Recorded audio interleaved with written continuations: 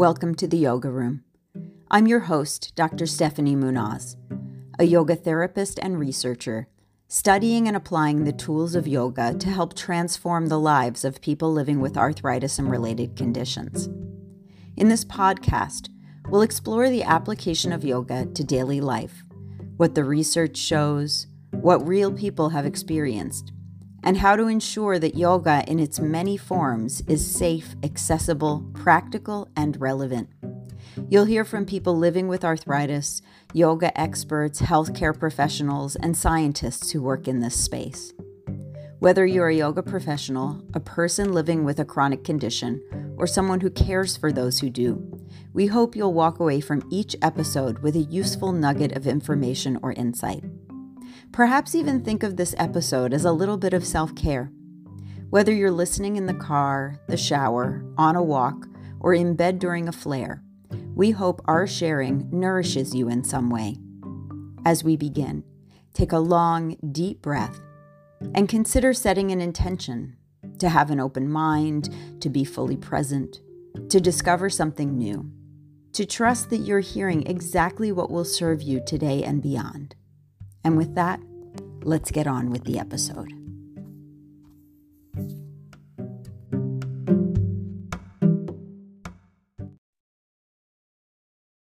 Hello, everyone, and welcome to the Yoga Room, the podcast where we explore all aspects of yoga philosophy and practice and how they pertain to life with arthritis in its many forms. I am so excited for our guest today, who I have known professionally for I don't even know how many years. I think my children were small when I first met Neil, and now they are not. And it has been a pleasure to know him and to get to know him better over the years, and really to see the incredible work that he's doing that has really inspired me in how he communicates about pain and pain management and a whole person approach that is strongly evidence-based, but also kind of pushing the boundaries of the way that most people think about pain and pain management. So I'll introduce him formally, and then we'll get into it together. So Neil is a physical therapist, yoga therapist, author, researcher, adjunct professor at the University of British Columbia, faculty in 3 IAYT accredited yoga therapy programs. So those are programs accredited with the International Association of Yoga Therapists, board member for the IAYT, and pain care advocate. He conducts research into the effects of yoga on veterans with chronic pain and on people with osteoarthritis. Neil is the recipient of awards honoring his work in pain care, patient education, and physiotherapy, and works closely with Canadian nonprofit organizations focused on decreasing the impact of pain on society. You're speaking my language. He co-authored Yoga and Science in Pain Care in 2019, which is a book that I was honored to be able to contribute to as well. He also authored the patient education ebook, Understand Pain, Live Well Again, in 2008, and he's a lead contributor to many free patient resources. And we will share in the show notes for today his website, which is full of information and resources, and that's paincareaware.com. So Neil, thank you so much for being here. It's a pleasure to have you. Thanks, Stephanie. Always great to talk about these topics. Yeah, absolutely. So Neil, can you start off just by telling us how you were introduced to yoga? Share your yoga journey with us. Okay. So my yoga journey actually started outside of yoga in meditation. I would have had some experiences when I was young that I would say would be, now I would say sort of a spiritual experience. And even when I was in university, I started to sort of, dabble in some meditation stuff, looking for that again. And then had started doing some Vipassana meditation, and when I moved to Vancouver in 1997. Vancouver being such a yoga hotspot, People kept on saying, "Hey, well, if you like meditation, you're a physical therapist. You got to like yoga." And I really didn't know much about yoga at all.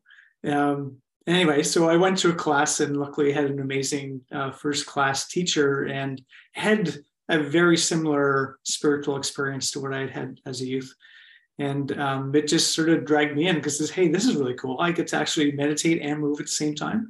Because I've been a long distance cyclist and runner, so I love movement. So, and right about that time is when I started working in this pain management center. And what was really mind blowing was seeing everything that we did in the pain management center and seeing the stuff that looked like the same stuff in yoga, right? Because I had a teacher who was very much into teaching about yoga while he was teaching a vinyasa class of all things, right? And it was just amazing. So anyway, I saw these similarities, and that just drew me in even more. So that's really interesting, Neil, because, in the work that we do at Yoga for Arthritis, we talk a lot about how oftentimes asana is the way into yoga for people, especially people who are seeking relief from chronic pain, or who are seeking stress management, or just seeking general health and well-being. The Mm-hmm. notion is that it's the physical postures of yoga that are going to be helpful. And it's only after that inroad through the physical practices that people start to realize, oh, actually, the breathing really matters. And the mindfulness is having such an impact on the way that I handle stressors and the way I show up in my life. And now I'm actually thinking about my disease differently because I am applying the philosophy and this meditation stuff. It seems to have something in it, if I can get into a comfortable position in order to do it. So you kind of came the other way where you started off with more subtle practices and then moved into the asana practice. So at that point, and I also just want to make a plug for British Columbia. For anyone who has not been there, I have a lot of family in British Columbia, and it is one of my favorite places. So if you haven't already, please try to get there for a visit. It's lovely. Um, so you were already a physiotherapist, which in the States we call a physical therapist. So why physiotherapy? And then how did you end up in pain care specifically? Great. Really taking me back here. So I actually trained to be a phys ed teacher first. I intended to be Oh, a coach. okay. Um, and while I was in university, when we were actually taking anatomy, the phys ed class took anatomy with nursing and with physical therapy and OT, occupational therapy. Hmm. And I've never heard of those two things before. Oh, It okay. never crossed my brain at all. I really love the anatomy stuff. And so I was hanging around the anatomy lab and heard about these other things, and actually originally applied to be an occupational therapist. Hmm. And Hey it was Neil, really can fascinating. you explain? And not everybody knows what occupational therapy is. Can you explain that? Because it is also relevant to pain care. Oh, absolutely. I mean, the beauty about occupational therapy is it is in both the physical realm, but also the psycho-emotional and spiritual realm as well. I mean, because the idea of finding meaningful, functional tasks to work on Right. and finding purpose in life Hmm. and coping with stress and emotions are a big piece of occupational therapy, and it sort of attracted me that way. Hmm. But whatever happened when I went to these initial interviews with the faculty when I was applying, what they heard was somebody who should go into physical therapy. Okay. And so I just, okay, well, if you guys are all telling me that, okay, I'll do that. Um, and the movement into pain, um, I had some experiences in the first year or so of being a physical therapist of people telling me about pain Hmm. that I couldn't explain. And so I started to Mm-hmm. look. And there was, I mean, this is 1985. So there's one book on pain, the textbook of pain, right? Melzack and Okay. Wall's basically a philosophy book. Yeah. Uh, and there's no courses, there's nothing. And apparently I did something sort of odd I believed what the patient said had to be true, and that what I learned in school must have been wrong. Because That's a often, novel approach. yeah, yeah, and I guess in life, often when we have these worldviews or these conceptualizations of something like pain, and when Mm-hmm. someone comes along and tells us something that doesn't match that, Mm-hmm. what apparently we do is we decide, okay, you're an outlier.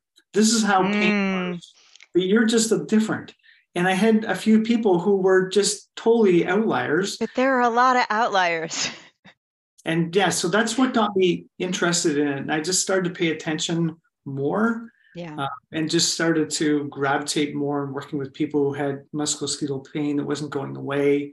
Mm-hmm. And then after I got to Vancouver, I had the opportunity to actually go and uh, work in a complex chronic pain management center. Mm-hmm. Uh, and the other really cool thing about being in Vancouver was in 2002, and for a few years after that, Lorimer Mosley kept on showing up and doing lectures. Okay. So he's doing all his research, sort of pre-explain pain, and starting to work with David Butler, and this guy just sort of shows up talking about pain. I'm like, hey, I got to go to that, and so I got to sort of learn those things really on it as well. But really, the what brought me in and what interested me the most was I didn't know what to do, and there had to be answers, because I was also hearing stories of people who had pain and it went away in ways that I couldn't explain. In addition, I was working with a Neil, physiatrist. could you give me an example of that? Oh, okay. What do you So mean by unexplained? Okay. yeah, so there was a physiatrist working at the hospital. We had the sports medicine clinic, and so we'd be seeing these fairly high-level athletes. Mm-hmm. And this physiatrist is also the doctor who brought the Acupuncture Foundation to Canada. Oh, okay. So he happened to be in this hospital that I was working in. And sometimes we'd be doing all our stuff with athletes, and the people wouldn't be getting better. They'd be stuck. And so we asked Joe, Dr. Wong, to come and have a look. And he would do this assessment, right? He'd be doing his traditional Chinese medicine assessment as well as the medical assessment. And of course, I'd be sitting there going, well, what is this? Mm-hmm. And then he'd, sometimes he'd use acupuncture needles, and other times he'd use moxa on the end and burn it, or other times he'd be doing, cupping and other stuff. And people who the physiotherapy hadn't been able to make them get better, they got better doing these things. Mm-hmm. This didn't match with anything that I learned in school. It didn't fit the picture. Right. It was operating from a different explanatory model or underlying framework. Right. Yeah. And of course, we also would see people, occasionally see people who had an injury, and you'd be looking at the person thinking, like, why doesn't that hurt at all? So the opposite. Yeah. Right. I mean, there's a fellow that I saw, and it's a bit of a long story, but it was this older fellow who was in his 80s, and he was sent in, and the referral form just said that he had a sprained left ankle.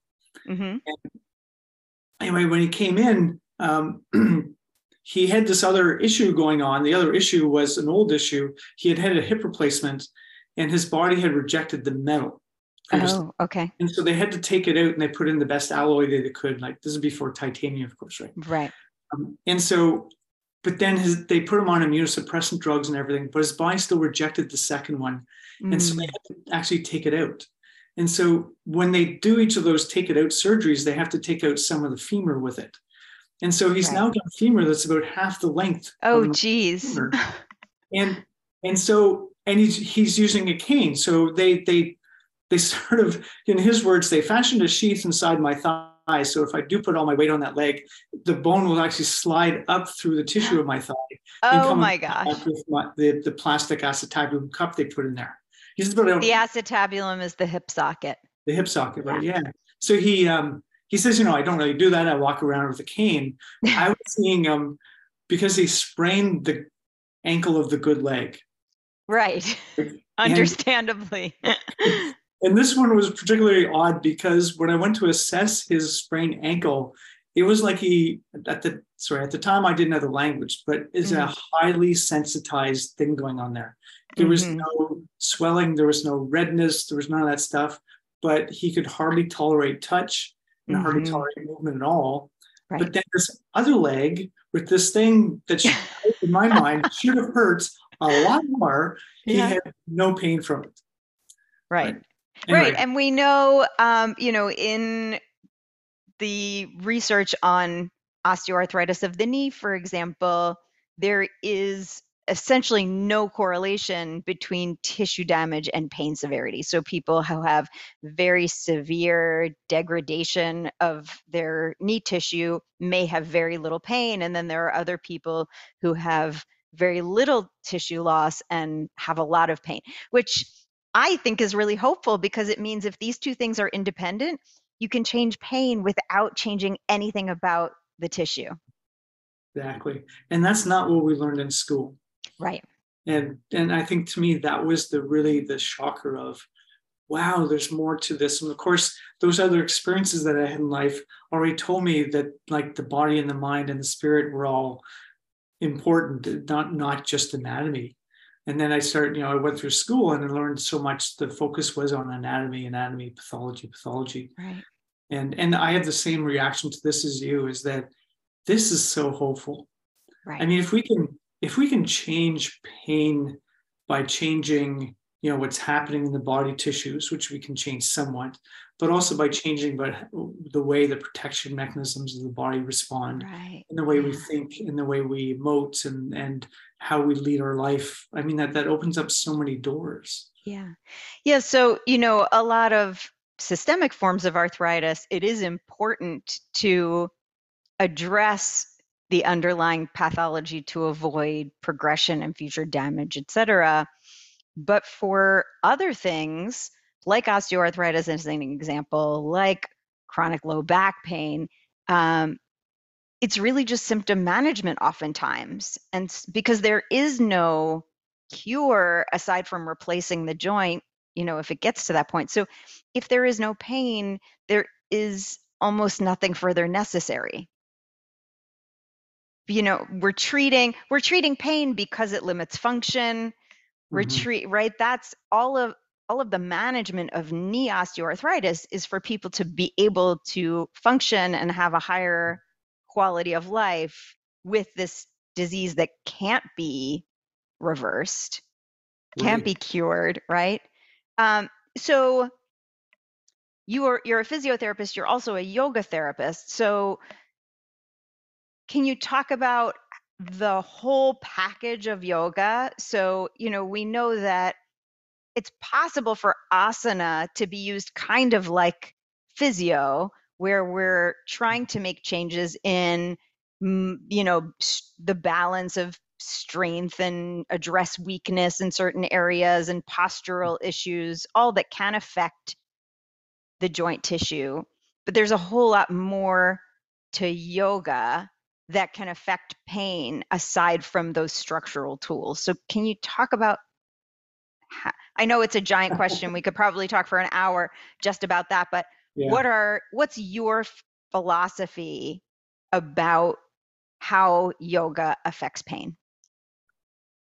Great. I guess I want to start with, it'd be easier for me if I start a little bit with to say that the research says, Yeah, sure, go for it.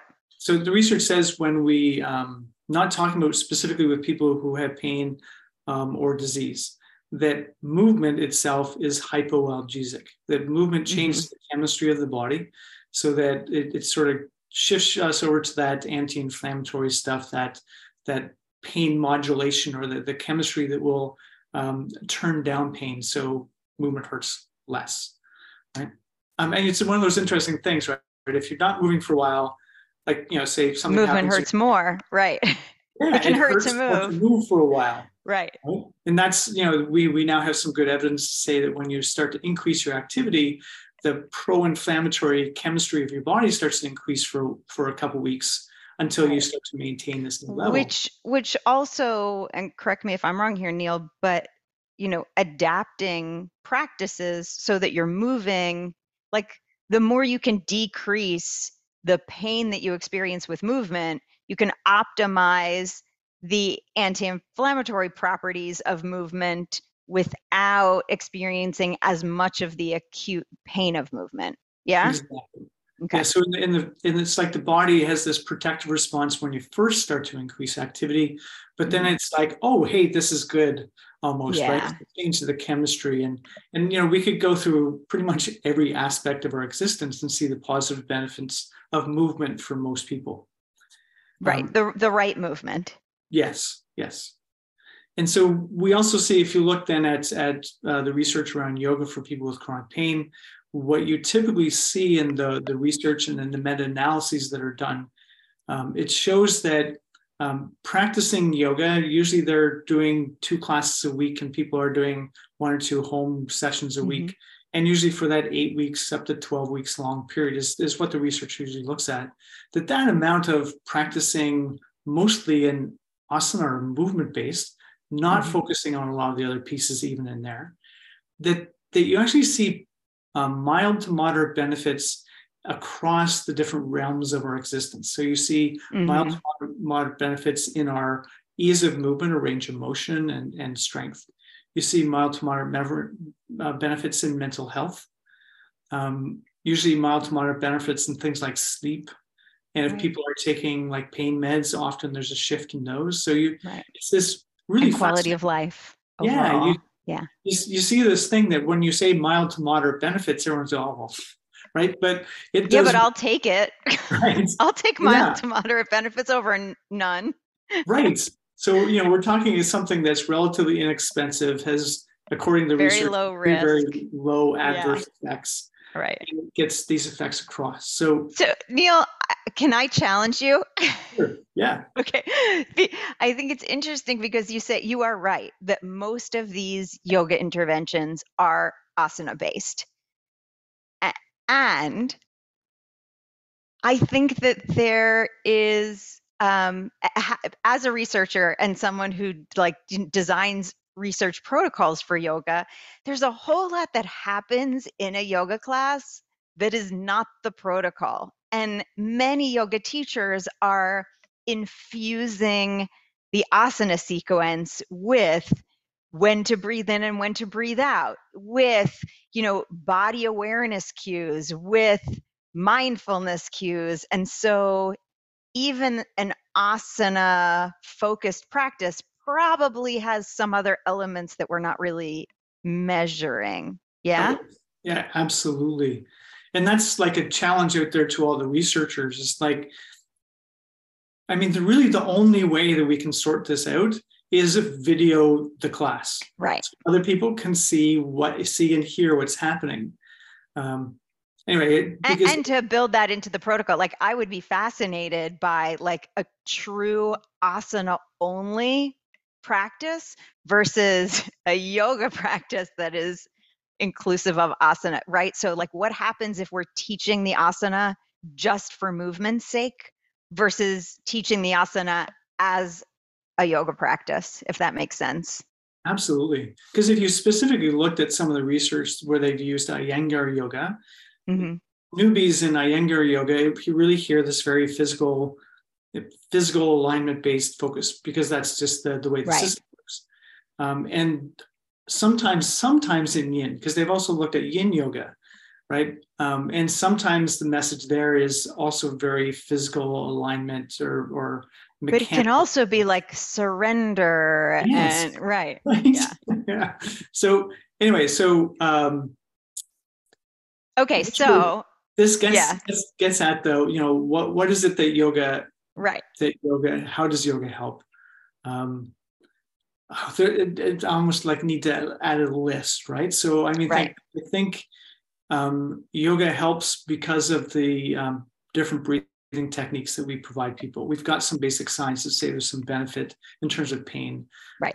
Even rhythmic breathing in one research study was producing more serotonin and helping people. They believed that was the reason why they had less response to a acute painful stimulus. So for people who don't know what serotonin is and how it works, what would that have to do with pain? Well, we know that serotonin, or yeah, a release of serotonin is associated with having less of an acute pain in the research. So if they in the research studies, sometimes they'll do is put a hot thermal probe on your arm, and they just start to turn it up and ask you to say, when did it turn from heat, a hot sensation, into a pain sensation? Mm-hmm. And so serotonin is one of these chemicals that sometimes makes it so that you have to turn it up higher before the person says, ouch. Right. So we know that things like dopamine can be involved with this, oxytocin can be involved with this, endorphins can be involved. There's lots of different chemistry of the body. And actually, if we come back to the yoga bit, one of the things I'd say is, why does yoga help? Is because I think yoga turns on multiple mechanisms within the human that actually can help to decrease pain. Right. Which I think is really a key thing, is because most of us are looking, when we have pain, we're looking for the one thing Right. that's going to make the pain go away. But you hear clients saying, a client said this to me a bunch of years ago, and it just stuck so well. She said, when my hip's sore, I get in the bathtub and feels better. But when it's really sore, that doesn't work. I get in the bathtub and I need to get the water to just right temperature, put in Epsom salts. I light a candle, gaze at it. I perform aromatherapy, and I listen to Enya, and the pain gets better. Oh, I love that. Oh my gosh, that is such a great example. Yeah. So just to briefly summarize these in a kind of rough and dirty way, serotonin is implicated in mood and mood disorders. Dopamine is the feel-good hormone. Oxytocin is the love and bonding hormone. And so we're getting all of these biochemical changes that are happening through yoga practice. And I mean, it's very hard to tease apart which aspect of yoga practice is facilitating those changes. And it doesn't matter really if we're using the whole practice of yoga. There are going to be all of these different changes that are happening. And that's just the endocrine system. So, there are changes happening through many different systems of the body, and then across what we would call the koshas, that are all involved in pain. So it's like it's like going into a circuit breaker and like flipping all the switches, right? Right. That's a great analogy. I mean, when this person said this to me, it was so like, oh my gosh, when she gets the pains where she layers together different pain using. So she's using sight and heat on her body, right, in the water. Not sure what the Epsom salts, but the skin is like your biggest sensory organ, so maybe there's an effect through the skin. And there's supposed to be an anti-inflammatory effect from the Epsom salts. Okay. And then the candle gazing, that's a meditation technique. Right. And there's also, but you're using visual as well, right? So you're using the visual cortex, the olfactory cortex. And then you're also, the heat, like the candle is imagery for heat. So you're feeling the heat on the body, and then it's probably enhanced by looking at a candle, I would imagine. And then the music, which is mood altering. So when we look at yoga, I think this is the way we need to look at it. Yeah. When you look at the research, unfortunately, actually, I just did a review of a bunch of research about yoga actually for veterans.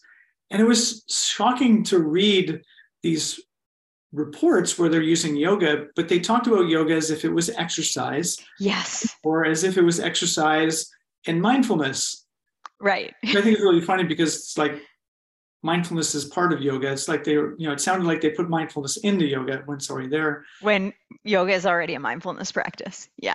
So one of the other big things that I would say that I think really, really helps, and this doesn't matter whether you're doing asana or meditation or, pratyahara, but I think— Which is withdraw of the senses, so focusing inward. Yeah. Yeah, so taking the senses inside, I think one of the big things that yoga does is it connects us with our physical self. And there's, we could, get into a big, philosophical discussion of why that's so important. But you see this across a human existence, regardless of where the suffering is coming from. At some point, you need to be able to get in touch with your physical self, to be able to actually turn and look at the source of your pain. So the air quotes, source. Right. And we hear this from people like Bessel van der Kolk in terms of the mental health stuff, right? Is that this stuff is important when we're suffering. And so yoga has that as well. And part of the reason it's part of my theory of why it works is because there's a lot of people who have ongoing pain who become really disconnected from their physical self. So this is really interesting, Neil, because so I was just in, we're doing a Yoga for Arthritis book club, and we're in chapter 3 of my book first before we go on to other books. And we were talking about big S self and little s self and the importance of connection and yoga being connection within mind, body, spirit, but also connection without, connection of the individual and the cosmos or all that is source, universe, community, culture, etc. That those outer forms of connection help us to heal as Mhm. well. And so when you're talking about the relationship to the physical self, that's like little s self, and also the relationship to the big S self is healing too. Yeah, Absolutely. or heal it in a different way. We need both, I guess. Yeah, I mean what we get from the Yoga Sutra is that this idea that knowing more about your physical form is Mm-hmm. one of the ways to start to realize that you're not just a physical form, that you actually Yeah. spirit. Not in, yeah, understanding nature allows you to understand spirit, right? Right. And I think that this becomes really important, and to me really important, because the medical world has mostly ignored the distortions that happen in our sense of our physical self. Hmm. Uh, that I think a lot about the patients that I've worked with haven't told their medical people. As one of Mm-hmm. my patients said, they all think I'm lying. I don't want them to think I'm crazy. Mm. And this is a person who, when she actually looked at her hands, her one hand to her looked significantly swollen and larger than the other. And to me and everybody else in the world, it didn't look that Oh, way. wow. And so she had sort of let it go. We did this really fascinating thing with her. There's a volume meter, which is basically a thing that holds water, and you Mm-hmm. fill it right up to the very top, and you have a container sort of below, and you Oh, get a person to yeah. stick their hand in, Right. and It how much water displaces comes, the water. Right. right? And so we did it with the hand that felt okay and measured the water, and then did it with Mm-hmm. the other one, and she's still in like this state of like, how can that be? How can it be wrong? Yeah. Can we do it again? And so we then started to talk about how there is more and more evidence about how ongoing pain can make our body feel too big, too small, Mm. vague. I mean, some people with low back pain, when you ask them Mm-hmm. to take their attention to their physical body, which of course yoga asks you to do a lot, Right. sometimes people take their attention to their low back and they get there and they say, I can feel the pain, but I can't feel my low back. I can feel my mid back and upper back. I can Wow. feel my pelvis, but it's like there's a missing piece in Hmm. there. I mean, even the free back. There's a questionnaire called yeah, no, it's not. Sorry, Fremantle, the Fremantle back assessment. Mm-hmm. And what some of the questions in there are, do you feel like the outline of your body is, it's hard to tell where your body ends and begins, Mm. which is a distortion. So the Fremantle questionnaires are coming up as a recognition of distortions of sense of self. Mm-hmm. And yoga is so great at getting us to reconnect to the physical body, like doing asana does that. Mm-hmm. But then so does do things like pratyahara, where you're taking your attention inside to notice. Right. Body scans, mindfulness, all these things can really, really help. So, I almost feel like we could go on all day and talk about every single component of yoga. But the Right. one piece I definitely want to make sure that people hear is ritual, Yes. because I think it's a piece that's missing in our sort of thinking about pain management, is how important it is to do ritual. And I'm not talking about religious ritual. In terms of yoga, it would be simply as, you've got a space in your room or in your home where you do the yoga. Mm-hmm. You mindfully roll out your mat, you sort of light a candle, you do all those things at the beginning. At the end of the practice, you take time, in rest and integration, for things that integrates, and then you mindfully sort of put things away. The That's a bath that you mentioned is also a ritual.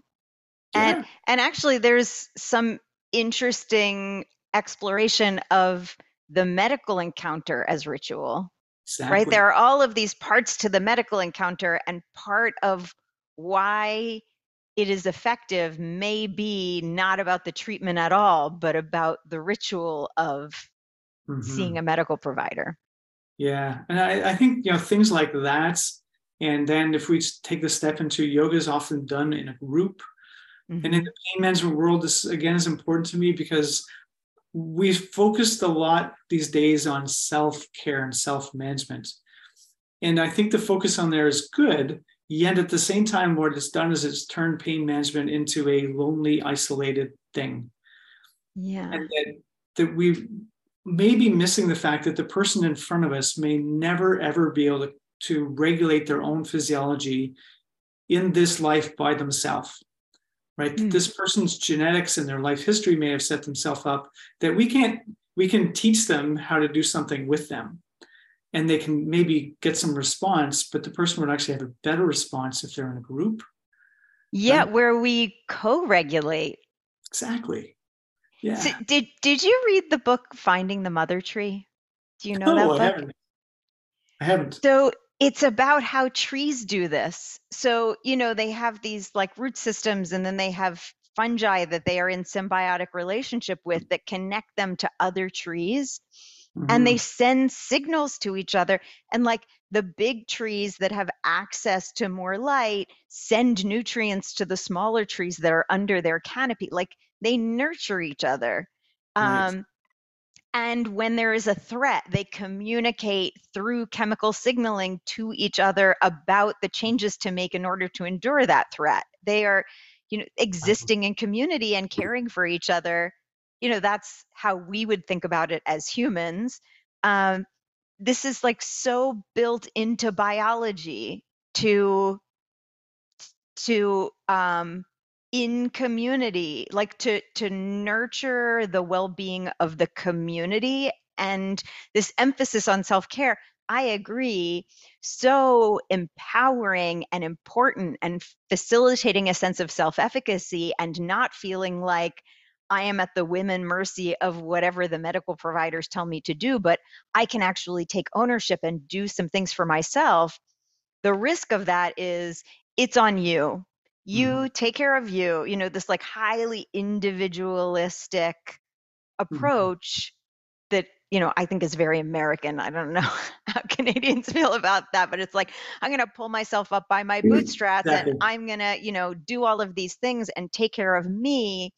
And while that's useful, it also loses that we are com- a community of humans, and that we can take care of each other. And in this, I write about some the idea of like of utilizing the support that's available to you being something that is very difficult, at Mm-hmm. least in our culture, for people to do, that it feels like a lack, Mm-hmm. or some sort of a diminishment of ourselves when we rely on others. Whereas, I think in the same way that there is strength in vulnerability, there is strength in a willingness to utilize available support, and then also to give it when you have it to give. Exactly. One of the troubles we're having around this is that some people are calling this co-regulation, some people are calling it biological synchronization, Hmm. and then there's other people who are calling it autonomic synchrony. And Okay. I mean, that I actually stumbled on a paper on autonomic synchrony 2 or 3 years ago and was just blown away at they're just looking at how two people's autonomic nervous systems were starting to sync up Yeah. just when they were together. And of course, if you want to have evidence of autonomic synchrony, just walk beside somebody. You two will start to Mm, walk, your pace will be the same. And if you want to right. watch somebody's autonomic nervous system having a fit, change your pace while you're walking with somebody, Mm. right? And yeah, it just there's this weird reaction that we have with this. This is But something that I learned when I was a young parent. Um, when my child was emotionally dysregulated, that I could be her nervous system. Like I could be the regulation that she didn't have because she developmentally didn't know how to regulate herself. And so just by regulating my own breathing, I could facilitate a shift in her breathing. And especially, if I would hold her Mm-hmm. and sort of be that container. So that was incredibly powerful for me to understand as a parent, but it plays out, it's at Maryland University of Integrative Health, we talk a lot about healing presence. And I think that's part of what healing presence is as the provider, as the yoga therapist or health coach or whatever your approach is, that your own self-regulation affects not only the encounter, but the state inhabited by the person that you're with, right? Yeah, I think that there's part of the culture of yoga is that you take on this certain way of using your voice, Yeah. right? I remember that well because I was in a class one time where there's this yoga teaching student came in. And he was really early in this stuff, and it was almost frenetic, his nervousness. Mm. And Mm-hmm. it's like, okay, I do not want to go back to this guy's class because you sort of walk out and feel like you need to brush yourself off, right? But I think, Which is why we want to center right before we teach, set an intention, whatever it is, so that we are in the right state. Yeah. so there's all those pieces, right? There's the ritual and the starts, and then the voice of the teacher. There's the care and compassion that you're being guided to do. Within yoga, we talk about the yamas and niyamas, sort of how we treat ourselves and how we live in the world, sort of a general statement around those. But we hear language that has to do with contentment and acceptance. We hear language that has to do with being kind, about starting with more of a middle path. There's so many pieces of yoga that I think, well, it seems to me, the reading of the Yoga Sutra is that the whole Yoga Sutra is about this process of how to suffer less. And that, I think sort of one of the sort of general statements I'd make that I know there's a lot of holes in, but the idea that this thing that we live in doesn't really care where the suffering came from. Right? The similarities, whether we in our mind attribute the suffering to our physical body or to thoughts or an emotion or something social or world, the similarities are huge. Right. And I do want to say, as I say that, I'm not saying that we treat somebody who has a mental health issue the same as somebody who has like chronic neck pain. But I'm saying that there's a massive overlap. Yeah. And we're still struggling, even within the yoga world, to bring it back together, because there's, we've got yoga for, these musculoskeletal things, and we've got yoga for these mental health things. Yeah. And there's not a lot of even there.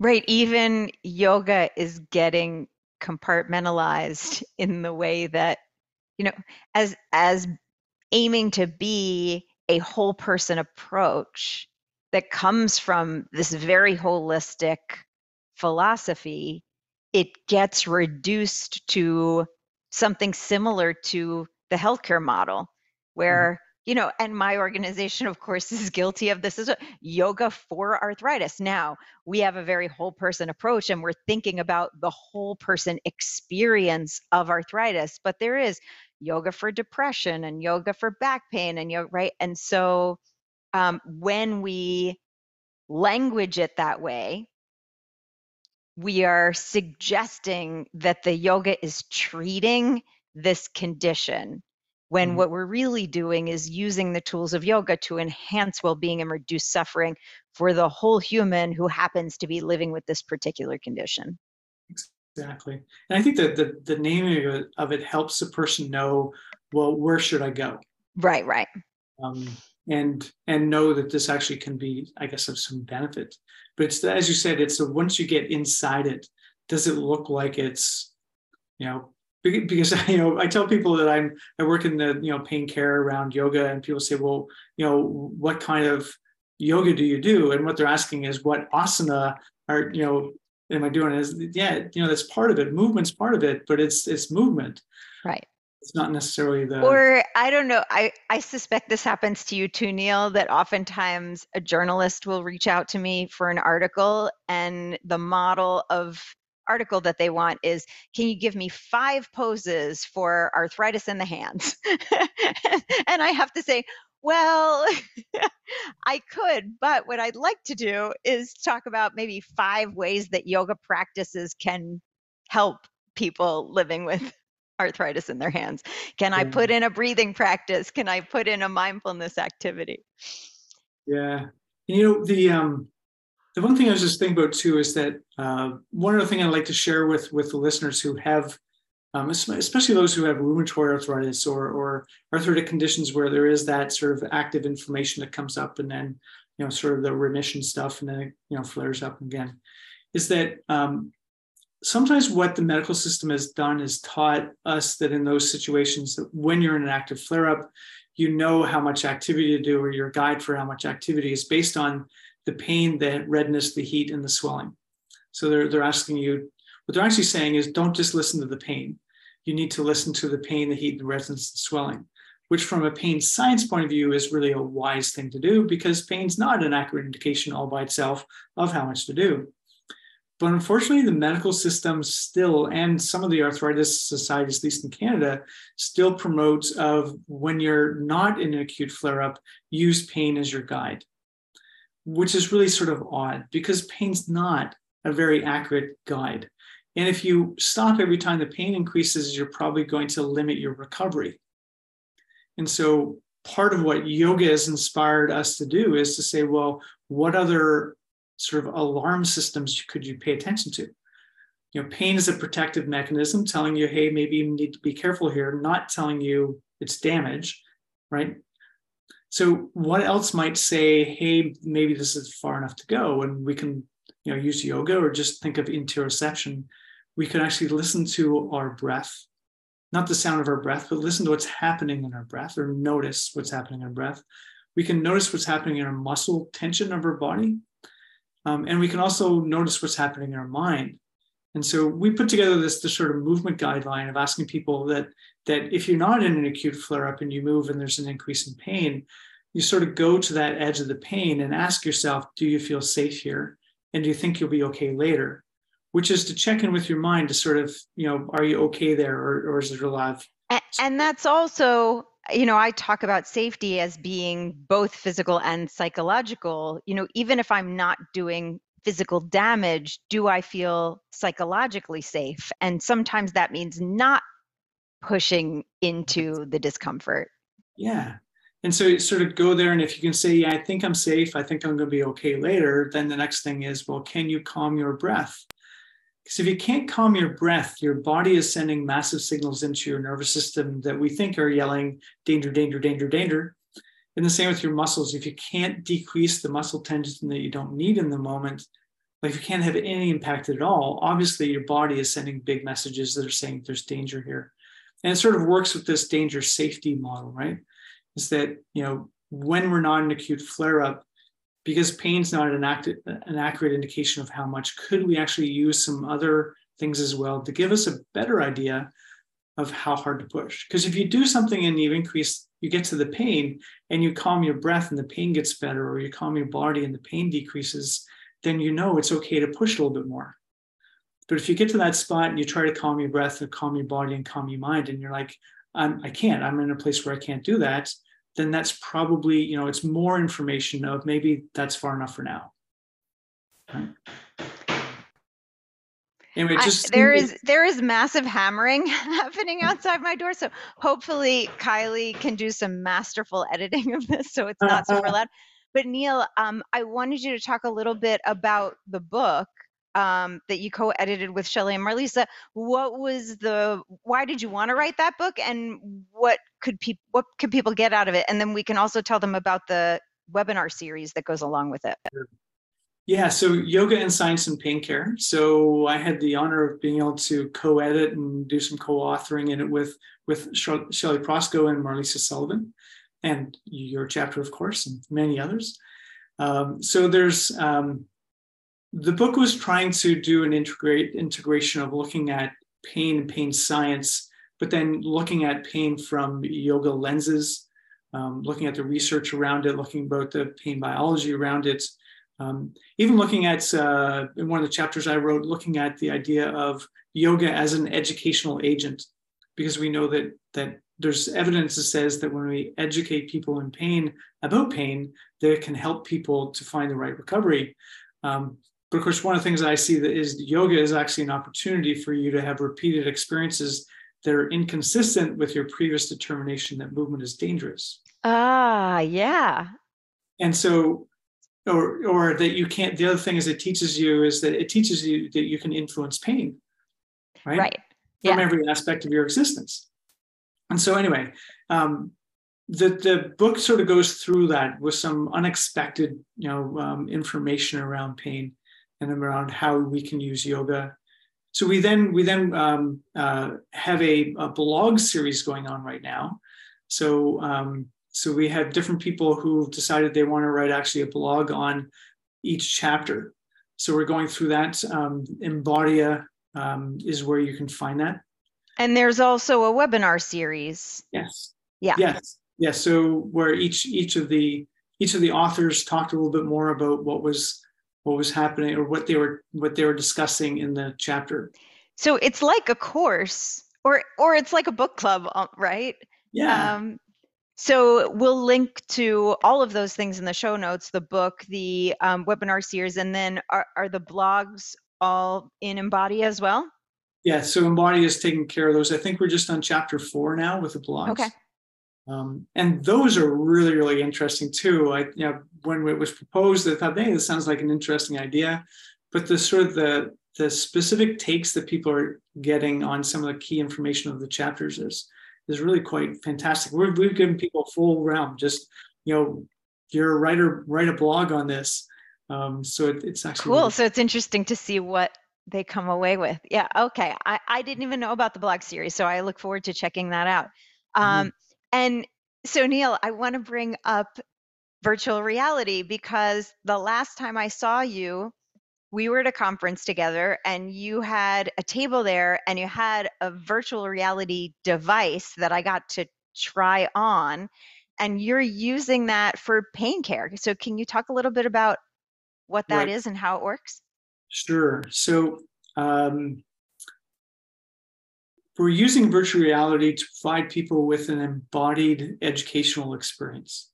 So let me tell you about that first, is that most of us, when we learn something new, what we need to have is we sort of learn it academically or cognitively. Okay, there's something new, I understand that. Yet it's the lived experience. You need to use that information in something in life that actually reinforces and proves to you that what you learned was actually good and true. And of course, there are some people in the world who they need to have that physical embodied experience that this is true before they'll even listen to an explanation of why. And then there's other people who will not do the activity until you explain to them why the activity might work. And then right? But the thing is that pretty much all of us need both. And so what virtual reality does... Neil, I feel like you just described my marriage.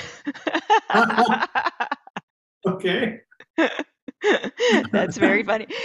Just understanding that we learn differently. And some people are ready to like jump right in, just like, let's do it. And then you can explain it later. Or like, I'm not stepping into this until I understand everything about it.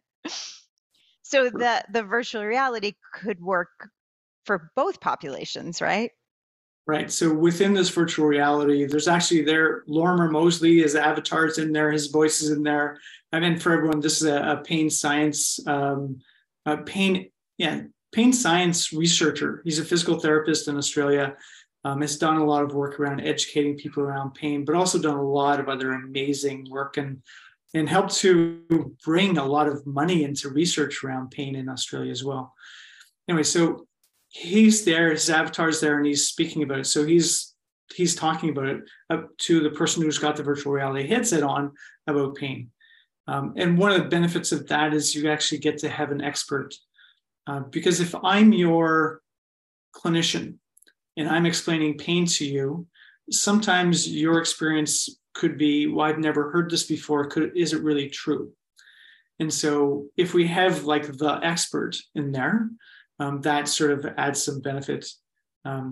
We have had a few people in Canada why aren't you in there? Why is it an Australian guy? But anyway, it's the expertise part that's the important part. But also within it, what they can do is they can provide you with experiences that start to tell you about pain, especially pain as a protection mechanism. Yeah. As an example, imagine that you've got the virtual reality headset on, and they build a campfire in front of you.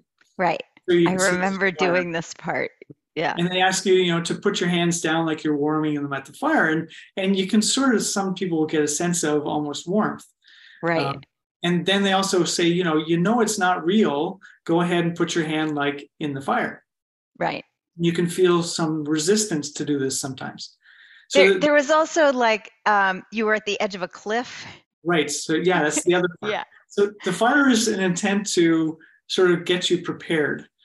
Because Mm-hmm. the cliff thing is that at one point they say, okay, just put your hands in front of your face and clap. And when you clap, standing on the edge of a 200-foot drop cliff down to the ocean and rocks. Yeah. What you automatically feel is your protection mechanisms turning on in a big, big way. Yeah. And so, Even I mean, I'm standing in like a conference room on a carpet with a wall in front of me. Like I know I'm perfectly safe. And yeah, I feel the nervousness of being at the edge of that cliff. right. And so then they slide you back 4 or 5 feet, and you can feel things calm down. They build Yeah. a whole, waist high fence, and you can feel things calm down more. Yeah. So the idea is to give you, the person in the virtual reality, an experience of how our protection mechanisms happen automatically, Right. and how they can shift. But then what they do And how they can be based on perception rather than reality, right? exactly, yeah. And then what they do in it is, now they've changed it from when you did it, is they sort of pan back. So you see the cliff from like a couple 100 yards away, and there you are standing near the end.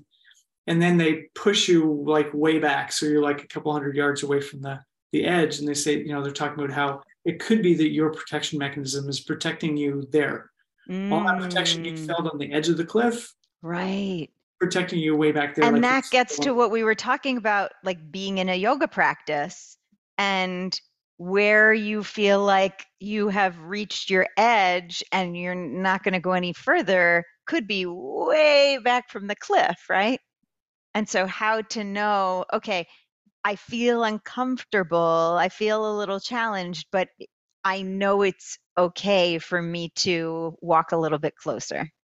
yes. And part of what they're, part of what we're trying to get at with this is that one of the things that a lot of people with chronic pain do is learn to tolerate pain and ignore the signals from their body, so that they do Right. you'll go The to do, opposite of like yeah, fear avoidance, right? yeah, which is a whole other weird topic, right? Because fear avoidance is talked about as if it's like the thing, but we see so many people with chronic pain are actually pain endurers, that when something hurts, you'll just keep pushing through. Hmm. I know that people who have chronic pain, everybody has chronic pain, is going to be fearful of something. But a lot of people with chronic pain, their approach to activity in general is to push through the pain, I've ignore just the got to body. do it.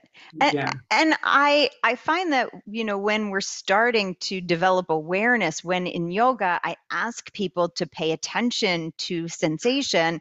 People who are endurers don't want to stop and pay attention because their strategy for managing life with arthritis is to ignore it and just do it anyway. yeah. So somehow we need to get people curious about whether another option might give them a different outcome. I think that's the big thing, and I think that's part of what I like about the VR thing, is that it allows us to give the information in a bit of a more gentle way than just talking about it. That embodied experience somehow, I think, increases more curiosity in more people than just learning the information cognitively. So what we're saying is that what we hope people will do is start to learn to pay attention to the signals when they're quieter, and say, if I can stop here, what would that do? And we know physiologically, if you stop there, what you're not going to do is teach your protective mechanisms that you don't listen, right? The question I always say to people is, what would a sophisticated protection mechanism do if you don't listen to it? And of course, the correct answer is Get louder.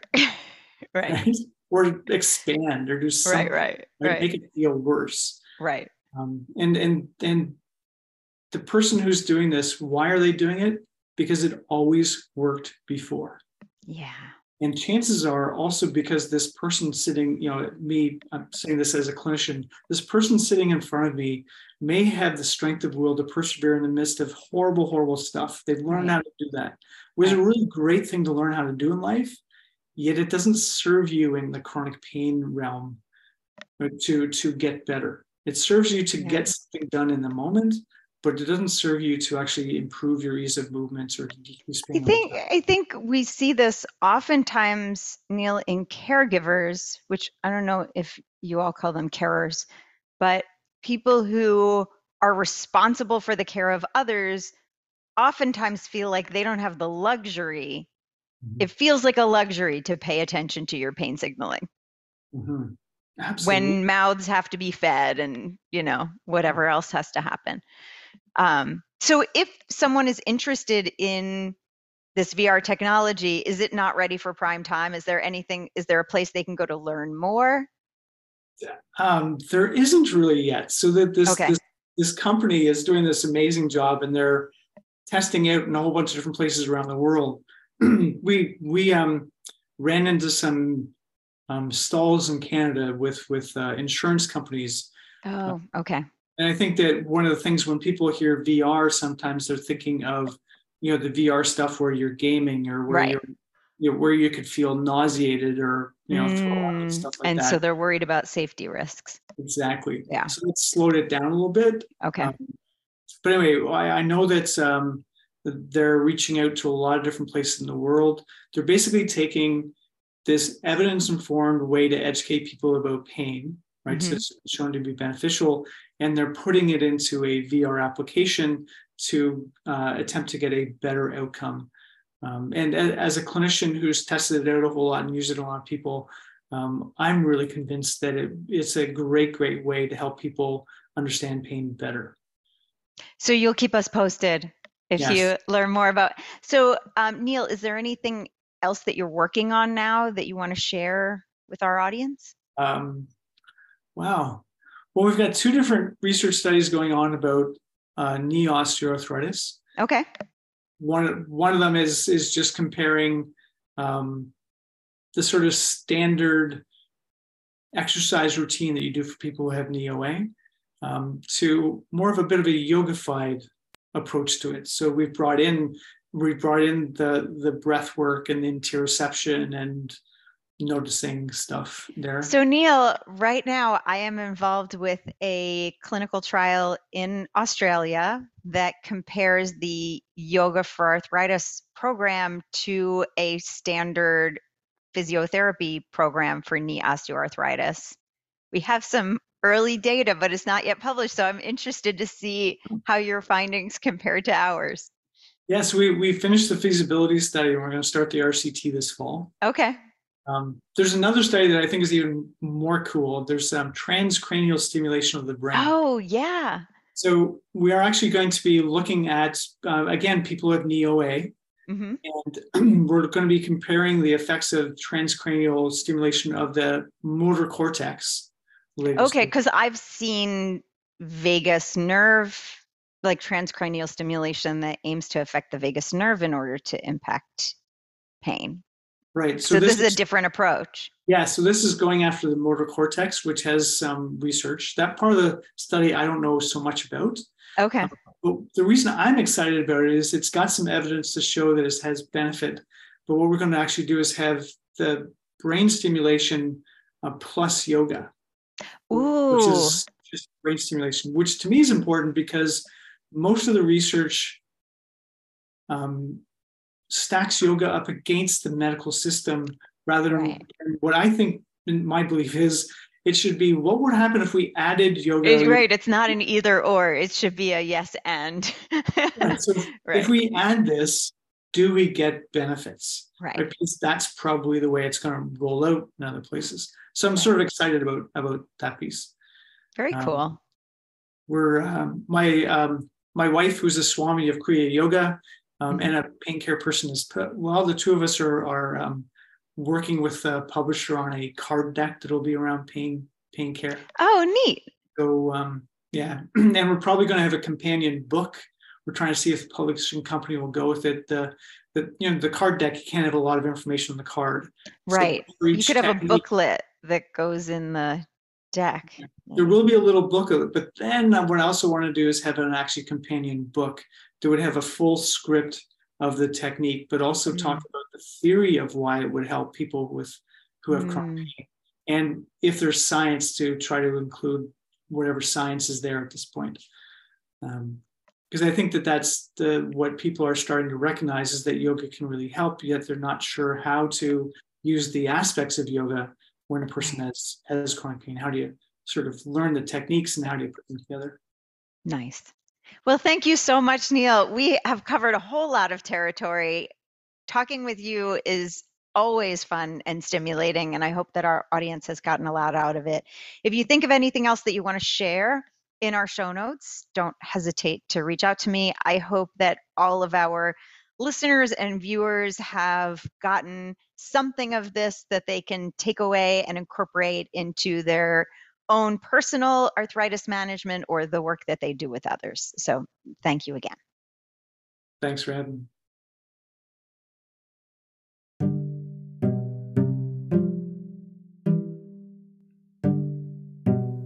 Thank you so much for joining us in the yoga room. If you enjoyed this episode, please consider liking, following, and leaving a review.